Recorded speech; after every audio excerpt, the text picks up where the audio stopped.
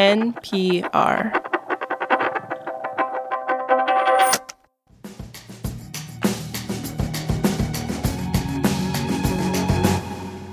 If it ain't broke, don't fix it. Everybody knows this expression, right? In other words, why mess with success? But if you look at the world of big tech, you often see companies rejecting this philosophy. Think about how Facebook for a couple years now has been trying to reinvent itself as the metaverse company, or Microsoft pivoting to AI, or Twitter turning into X and trying to be the everything app. If you flipped through the pages of tech industry folklore, you'd see this philosophy actually goes back decades to the early years of the computer industry and a company called International Business Machines, or just IBM. Now, maybe you've seen this name stuck to a dusty, ancient-looking computer stuffed somewhere in the back of a relative's attic.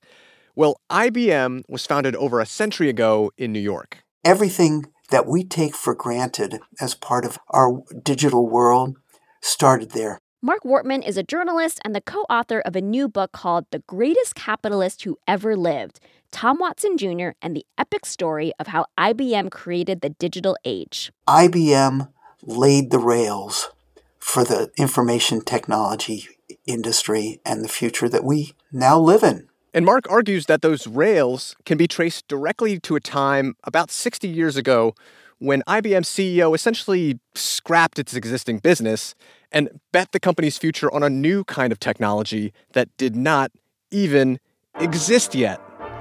This is The Indicator for Planet Money. I'm Adrian Ma.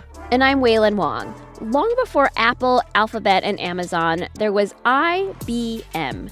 Today on the show, the story of that massive gamble and what it reveals about the dicey relationship between business innovation and creative destruction. In the early 1900s, IBM had a pretty successful business selling machines called tabulators. These electromechanical contraptions that read data off these paper punch cards. Yeah, if you look at a picture of one, it kind of looks like a steampunk piano. Bingo. At the time, IBM CEO was this guy, Thomas Watson, and he had a son also named Thomas. This was a guy who was a risk taker. That's journalist Mark Wortman again. And that was kind of the philosophy he lived by. But he could be reckless at times. He was kind of a playboy, a ne'er-do-well. He got kicked out of multiple schools. And then he joined the company, hated it, wanted to quit. All he wanted to do was to be a pilot. And in fact, Thomas Jr. during World War II did become a pilot. He flew for the Army. Now, interesting historical side note here. Under his dad's leadership, IBM, during the early years of World War II, actually supplied the Nazi government with technology like tabulator machines and punch cards. Think about that. The son was serving on the side of the U.S. during the war after his dad's company sold technology to the Nazis. Yeah, it is kind of wild to think about. Even so, after the war, Thomas changes his mind about working in the family business, and he takes a job at IBM.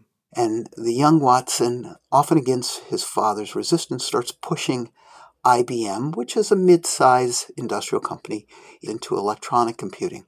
And lo and behold, the world wants these machines. Picture these hulking metal cabinets adorned with flashing lights and magnetic spinning discs. Before long, a lot of businesses wanted to get their hands on one of these newfangled computers.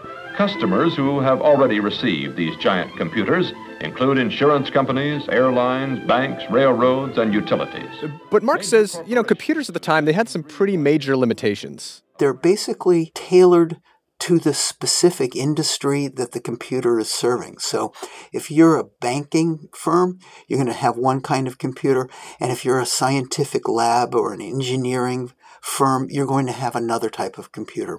And if your company grows and you want to have a new computer, you're going to have to get all new components. That's like every time you wanted to get a new outfit, you had to go back to the tailor and they would have to design you one from scratch. I can imagine that's a good business for the tailor. That's a good business for the tailor, and IBM was the tailor for the computer industry. So the idea is this. Instead of selling these bespoke custom computers, one for accountants and another for scientists and so on, what if you made one universal computer that could be modified to serve all kinds of needs?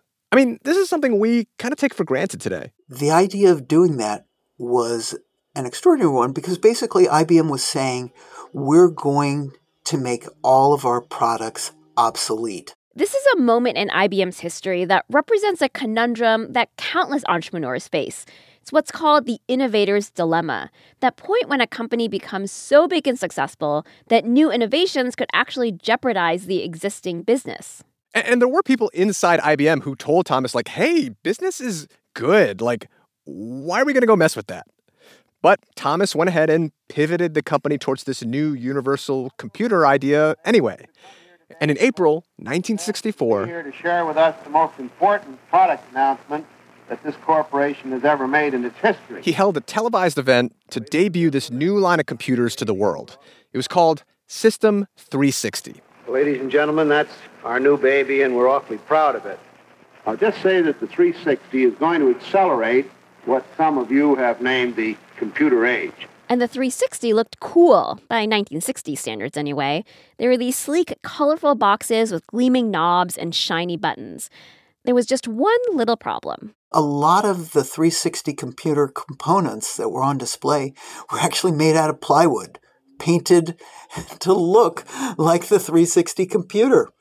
They didn't have the product yet. I'm picturing all these engineers at IBM just doing arts and crafts in the back, painting plywood. Lots of Elmer's glue was expended in the research and development of this computer. Oh, yes.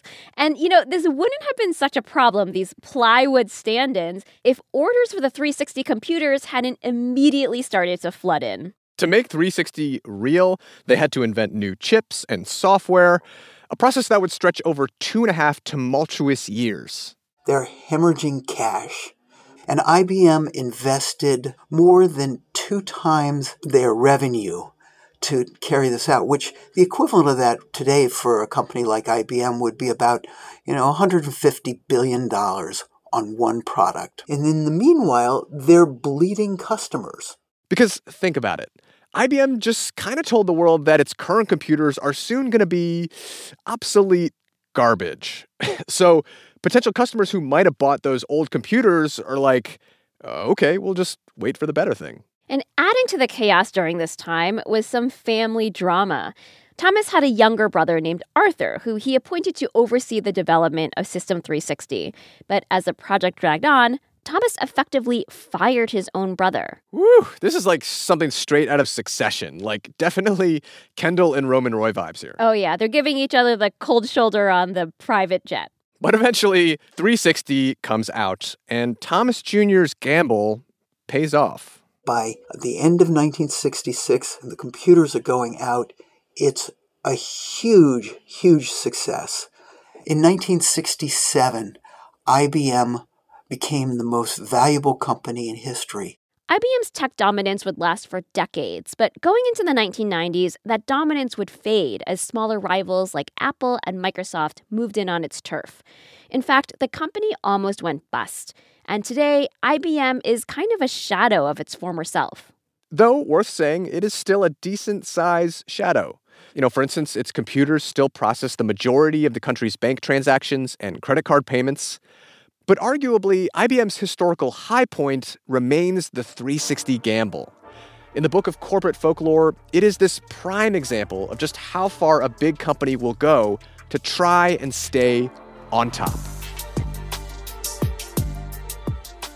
This episode was produced by Julia Ritchie with engineering by Sina Lafredo. It was fact-checked by Sierra Juarez. Dave Blanchard edited this episode. Our show's editor is Kate Cannon, and The Indicator's a production of NPR.